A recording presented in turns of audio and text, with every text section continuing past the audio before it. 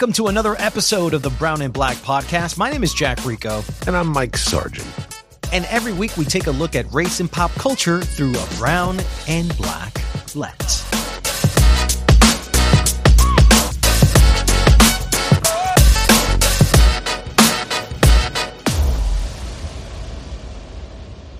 Well, Mike, in this episode, we welcome back the CEO of the Recording Academy, the Grammys, Harvey Mason Jr. And man, we had an incredible and heavy conversation about the future of the music industry.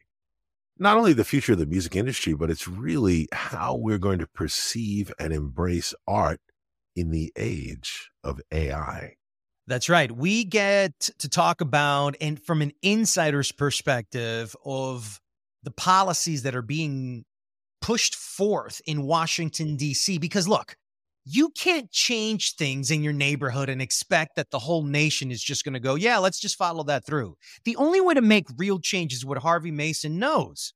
You got to go to Washington. You got to go to the government. You got to put in a law that protects our rights as creators of color.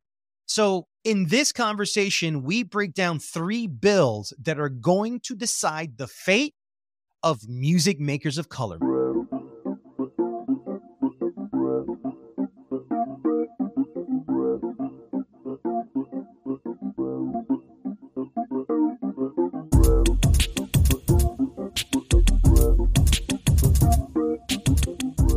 So, Harvey, we're in a weird situation right now where a lot of creators' rights are being infringed upon by the big corporate machines. And so recently on April 26, the Recording Academy had the Grammys on the Hill event. It's such a nice show of camaraderie, all these musicians from all over the country coming together to advocate for better legislation for musicians. Grammys on the Hill is important because music is important, and we have to make sure we're supporting and advocating for music people. Music does too much work. It's magical what happens when people are listening to music. Grammys on the Hill is our annual push for advocacy for creators' rights in Washington, D.C. We all come down from the Academy and fight really hard to make creators have more than they have right now and have everything they deserve. And the event highlighted legislative initiatives around some really key issues: fair compensation, creative rights, freedom of expression for artists. And you guys hit up 3 big bills: the HITS Act, the American Music Fairness Act, the RAP Act. And I know you're also reforming the live event ticketing marketplace. And if all of these are approved, these could be game-changing, especially heading into a very uncertain future. So, Harvey, how could these bills, if approved, if passed, how could they help brown and black artists?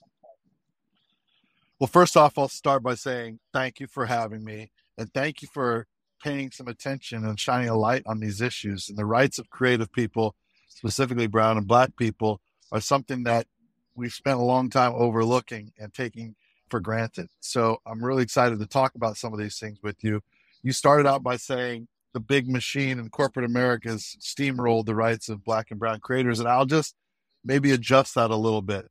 Black and brown creators have generally not had many rights around creativity and weren't always able to monetize the work that we've done. And it hasn't been just black and brown people, it's been other people as well. Especially in the music space, where we haven't really been able to come together to fight some of these challenges or these battles as a group. You know, right now we're experiencing a writer's strike in Los Angeles around film and TV writers. They are saying, you know, we're no longer going to allow our rights to be violated, and they're looking for new ways to get remunerated and compensated fairly. For us in the music space, there has been a history of us being taken advantage of. And I'll say that in a way that sounds most respectful.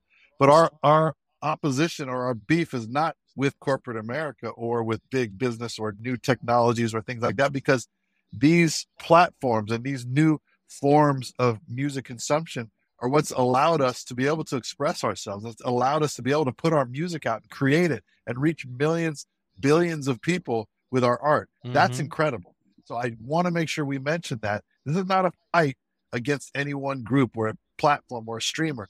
This is at a deeper level, which means we have to value the creators and we have to value the work that the creative community does. Right now, you can work at Starbucks or a minimum wage job and make more money than the person who wrote the most streamed song of the year last year. That's insane. That is That's a insane. fact. How have we gotten to this place, Harvey?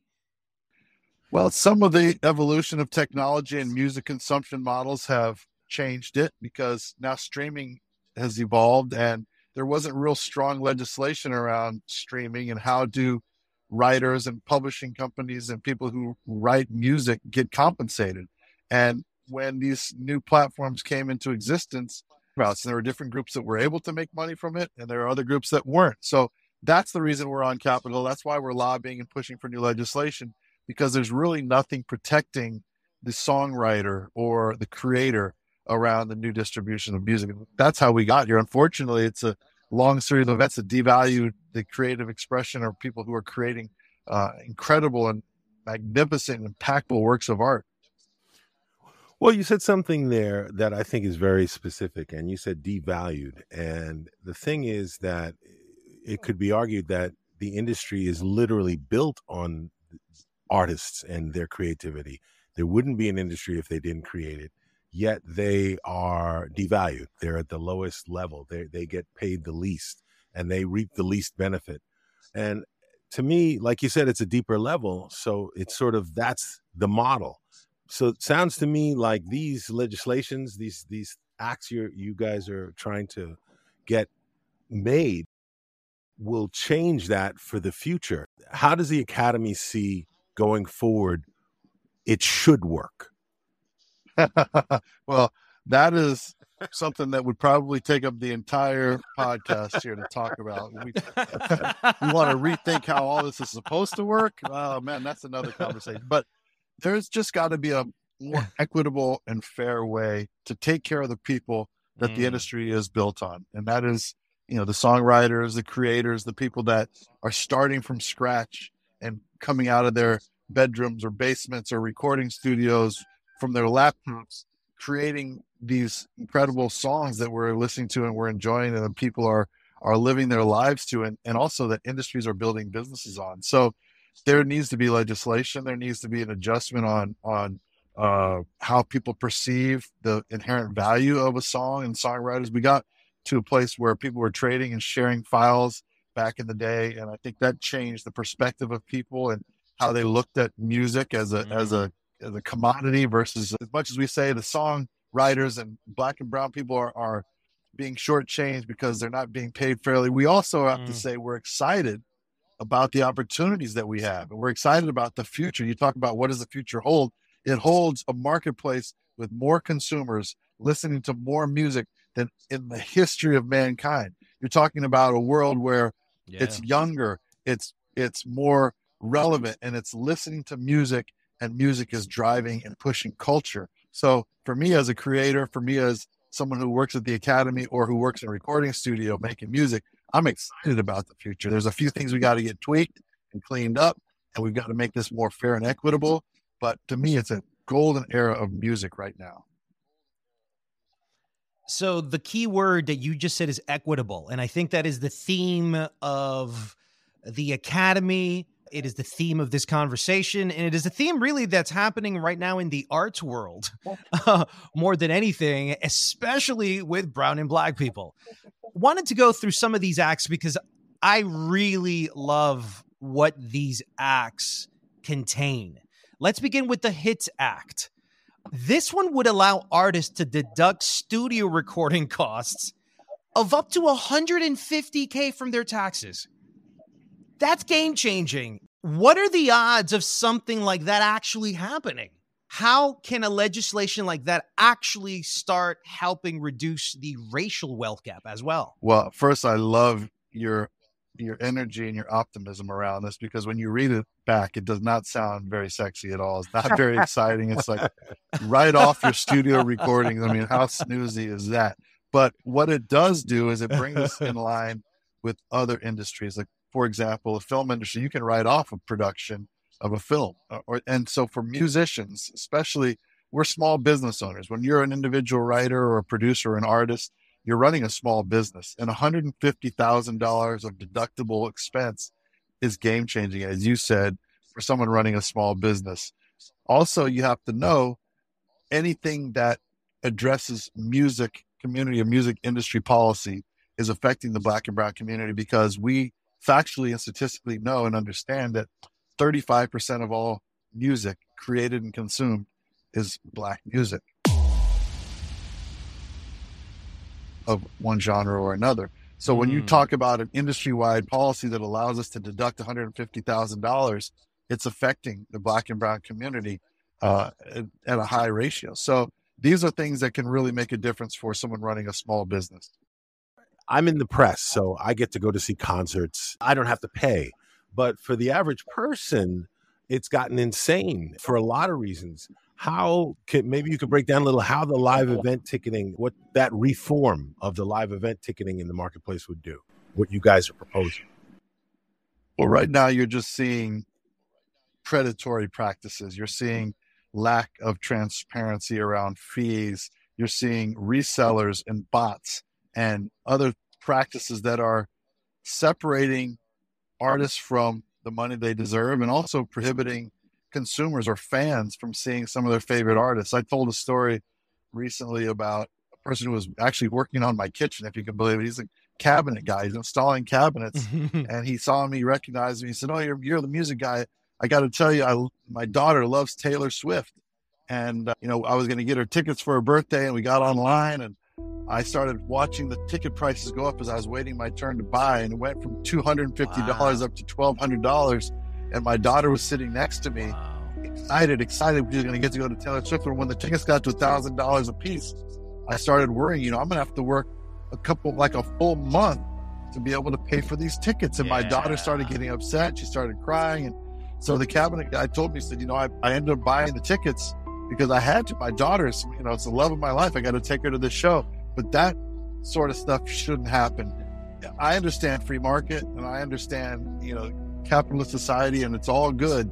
But when an artist wants a price set on their tickets and it wants to be able to play for their fans and has dictated what the price is, there's certain things that should not happen. And there's certain things that should not prevent fans from being able to enjoy their favorite artists, or dads to be able to take their daughters to see music. So there's a few things that we're working on around reform. We've been working with Congress. We've talked to different people. We met with a lot of people when we were at Grammys on the Hill. I was actually different members of Congress, and we talked about this with them. And we said, we don't know the fix yet, but we're going to bring to you, Congress, people from the creative community, from the ticketing side of the community, from the fan side. And we're going to talk about this. We just ask for your support and your help. And they all agreed that this is something that needs to be addressed.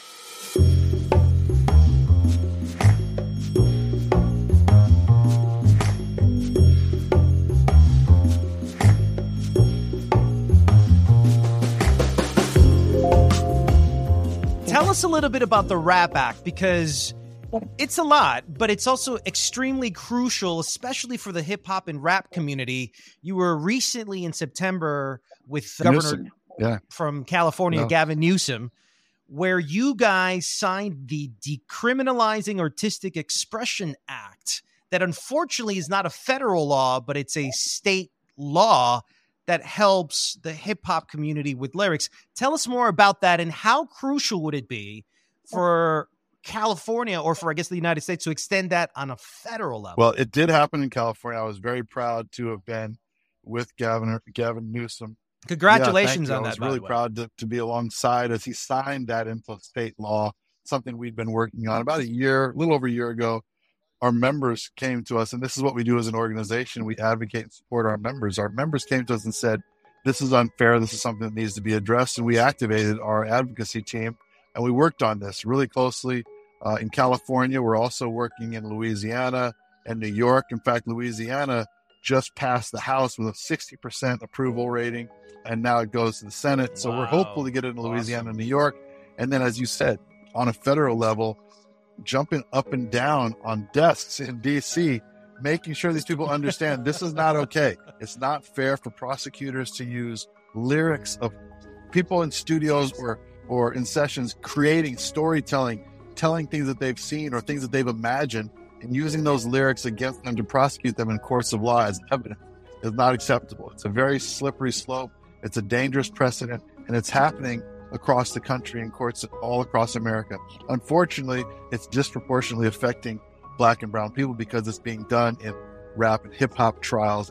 Hip hop songs are being used as evidence. So we can't have this. It's the same as if you watch The Bourne Identity and Matt Damon shoots 15 people and all of a sudden something happens in real life. You're like, oh, Matt Damon did it on screen. We're going to arrest him because he did it there. That's the same thing with rap lyric. You cannot use a lyric as a point of evidence in a court of law. Well, I hope it gets passed because that seems like a very key thing of. Well, it is, and it's a First Amendment right. And then you can't put filters on people out of fear of prosecution. Think about an artist sitting in a studio trying to write a verse, and he's like, "Oh wait, I better not say that. Oh wait, I shouldn't say this." That's going to stifle. Oh, it's self-censoring themselves, right? Yeah, that's dangerous. It's literally against freedom of speech. Now, the last of those 4 legislative priorities is the American Music Fairness Act. And don't get me started on this. Okay, because I'm a radio guy. Okay, just so you know, I come from radio, and it's literally criminal what's going on, and it kind of leads me into the other part of what we want to talk, because I do want to talk a little bit about AI and how, we need to plan for the future, because we've already seen what's happened in the past, and we already see how they're using the past against us. So can you explain a little bit about the American Music Fairness Act for our listeners? Well, right now it's a bill that's across the House and the Senate. It's bipartisan, and we have support from both sides of bicameral. Both House and Senate are supporting this. But it would establish basically a performance right for songs that are played on AM/FM radio, traditional terrestrial radio. Right now, there is no performance royalty.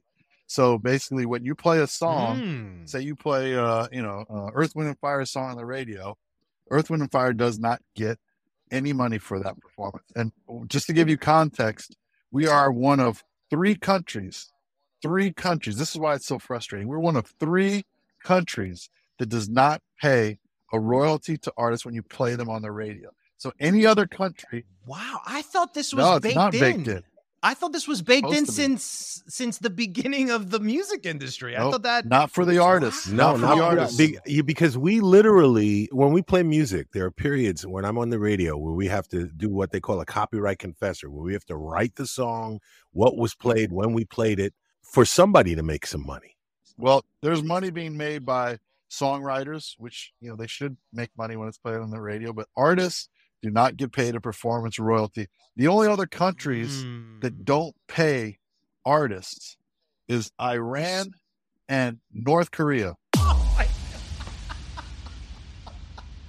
That almost sounds like a joke. A joke To me, if you ask me.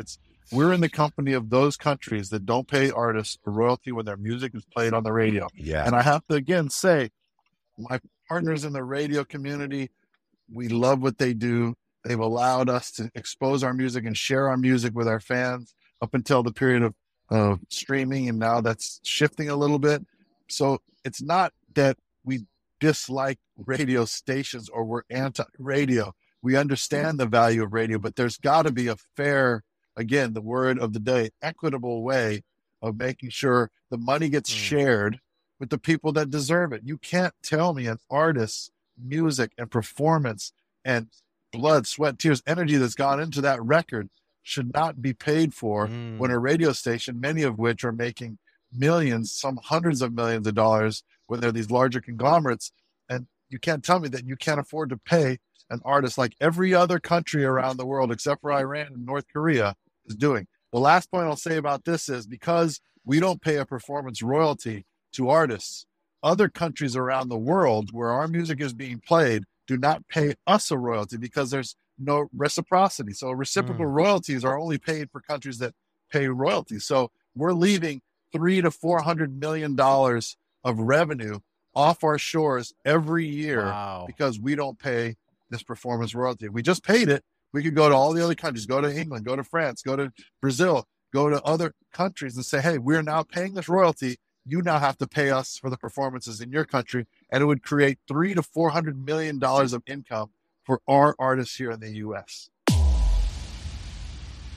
One other thing that seems to be the talk of the town in every single category, this is the national conversation, AI. And I think before I even ask you about AI, Harvey, too. He is all over. He is national conversation. Big ups to AI. Big ups to AI, the legend. But Harvey, how does the Academy define AI created music versus traditional music? Is there something already in the laws and the policies of the Academy?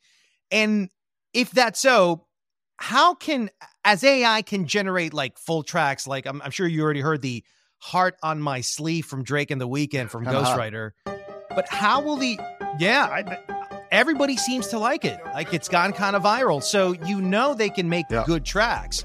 So how will the Academy ensure that AI doesn't rip off the artists like we've seen and how you're fighting for, and not have the tech companies like you were alluding to, or, you know, these big corporations from then making money? And then it begs the question, can AI ever win Record of the Year?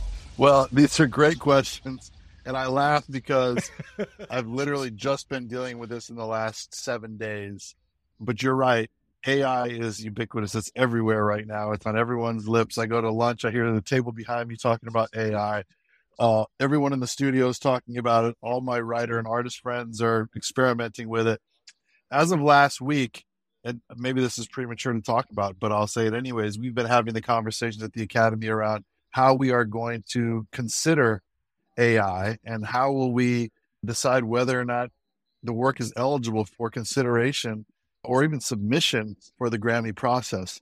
And what we've ended up with is right now, AI cannot win a Grammy because AI created works are not copyrightable. And that's a federal position from the Copyright Office, who I met with actually just about 3-4 weeks ago. We spent a couple hours talking about AI, and they came to my studio. I showed them how it worked, and we talked a lot about, what's the future of creativity and AI. So because AI cannot be copywritten, AI cannot be submitted for a Grammy. But we have to acknowledge artificial intelligence and music making is going to be happening. It's already happening. And we cannot try and be so oblivious, I guess is the word, to think that AI is not going to play a role in music, because it is. There's going to be tracks created. There's going to be lyrics written. There's going to be artists that are recreated. So this, to me, again, goes back to the golden age of music because of the technology and the advancements and all the things that are happening, like AI. We're going to be able to do things we never thought of before. We're going to be able to create music and songs and sounds that we never created before. So I see it as a good thing. We just have to make sure we have some guardrails around it to make sure it's not at the detriment of people and individuals that are still making great music. So figure out how to implement it into the system, figure out what are the processes for including it, but also knowing that since right now the Copyright Office doesn't acknowledge it as a copyright, it's not going to be eligible for a Grammy. That said, if a track is written by AI and a singer writes and sings on top of it, I absolutely think the singer should be eligible, the lyricist should be eligible, but the AI that wrote the track would not be eligible. All right, I have to ask you then, if the AI wrote the track, fine. But what if it's a completely AI generated piece? And then what happens? Is it just something? If it's no Grammy, no Grammy. Well, Gotcha. Well, it's interesting. It's interesting because you're also looking at what's happening racially with the cultural appropriation of white business people, right? Individual artists that are creating black and brown AI rappers that are creating hits. Yes. And is there any concern from the Academy about that type of business Right, one where you don't have to pay the copyright happening owner, without the pay a copyright. Yeah. You know what? Let me just usurp and culturally appropriate, Bad Bunny and the reggaeton and Mexican regional music, which is blowing up, hip hop music and the best of all the black culture. And me, the white person, let me just kind of create these artists and make money and money and money. There has to be some ethical questioning. Absolutely, around that. there is.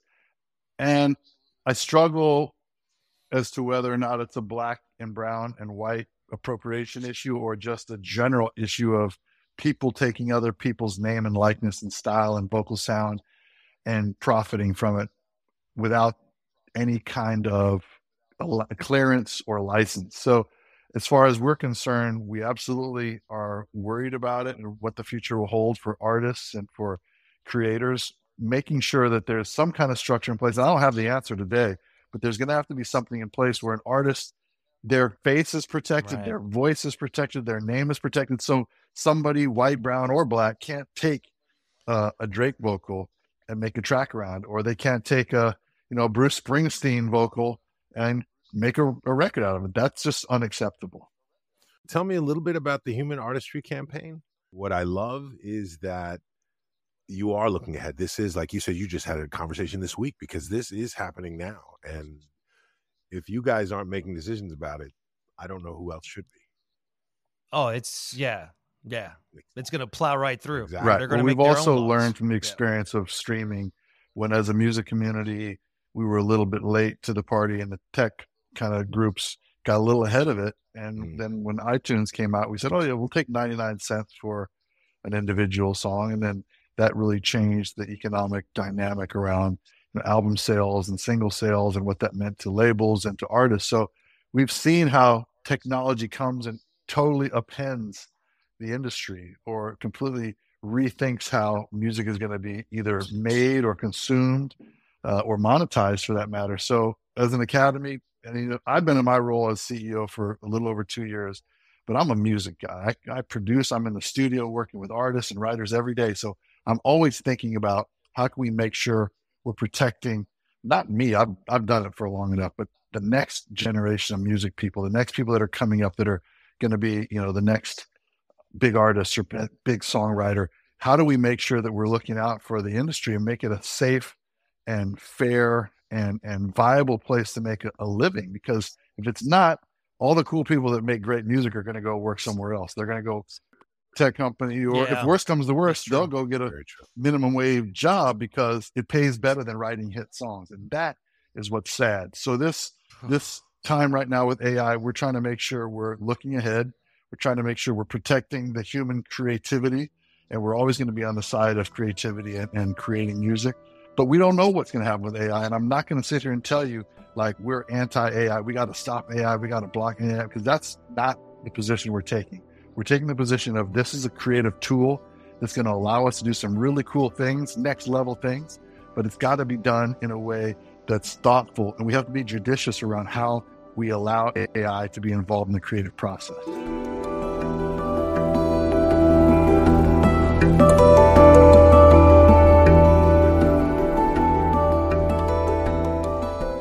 RV, thank you so much for being on the show. Before you go, I wanted to ask you quickly, Spotify in the last 3 weeks, the top global 50 have been 3 Mexican regional music artists. Grupo Frontera, Peso Pluma, and Eslabón Armado. They're breaking records. Top 5 Hot Billboard 100, top 10 Hot Billboard 200 album. What do you think is going on? Because this was a type of sonic aesthetic that wasn't accepted by the mainstream very much. Now, all of a sudden, you look at the Globe charts and they're taking over. Have you ever seen anything like this? And just wondering your thoughts on the rise of regional Mexican music. I don't think I've ever seen anything quite like this, but I have to say I don't know if I've seen anything quite as exciting as this. The borderless nature of music, the ability for people to hear things that they hadn't heard before and make their own decisions on what they love and what moves them, what resonates with them. The idea of people being able to go anywhere virtually or in their mind with music is exciting to me. So when you see these regional Mexican artists blowing up, it's because people love it. It's because somebody hears and says, "Oh, that feels good to me. That moves me. I believe in that sound." And that's never been available to people like it is now. It's not even on the global charts. You look at today's hits, some of that music is sitting right at the top of today's hits. Yeah, you're right. And then you scroll down and you got Afro beats with 3 or 4 records or 5 records. Then you've got K-pop with 6 or 7 records. And then you've got this regional Mexican music with 3 or 4 records. It's a global marketplace for music. And it's a beautiful thing, because when you start hearing music in other languages, or you hear music coming from other cultures, you look at things differently. You start to experience people in the world that you interact with a little bit differently. You start to be a little more accepting, a little more loving, a little more understanding, empathetic to people based on music that you hear and that you love. So this is why it's an exciting time for me. That's why I love the work that we're doing at the Academy. Music has the power to move the world, and it's happening now more than ever. Harvey, thank you very much for being on the Brown and Black podcast. We appreciate your time, and congratulations, and much, encouragement for you guys for all the great work that you guys are doing, man. We really support you guys on our end. Hey, thank you for having me again. It's great to see you all, and appreciate you shining a light on this work and the power of music. We love it.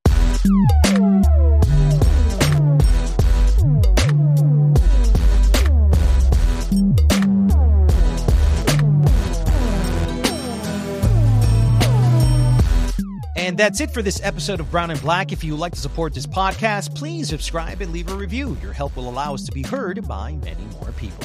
You can follow our comments and opinions on @BrownBlackPodcasts on Twitter, Instagram, and now on YouTube. We'll see you on the next episode of Brown and Black.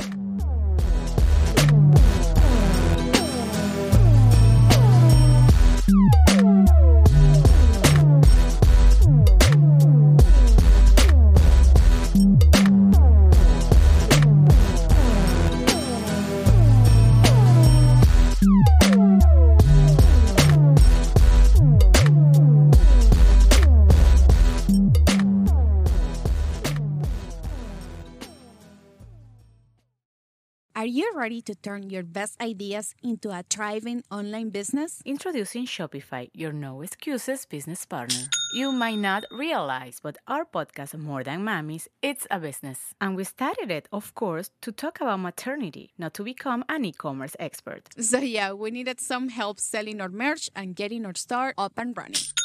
Woohoo! Another sale! Shopify is a commerce platform revolutionizing millions of businesses worldwide. No matter if you are a garage entrepreneur or a big business, Shopify is the only tool you need to start and grow your business without the struggle. With Shopify's single dashboard, you can manage orders, shipping, and payments from anywhere, giving you the insights you need wherever you are. Sign up for $1 per month trial period at shopify.com/sonoro, all lowercase. Go to shopify.com/sonoro to take your business to the next level today. Shopify.com/sonoro. Judy was boring. Hello. Then Judy discovered ChumbaCasino.com. It's my little escape. Now Judy's the life of the party. Oh, baby, mama's bringing home the bacon. Whoa, take it easy, Judy. The Chumba life is for everybody. So go to ChumbaCasino.com and play over 100 casino-style games. Join today and play for free for your chance to redeem some serious prizes.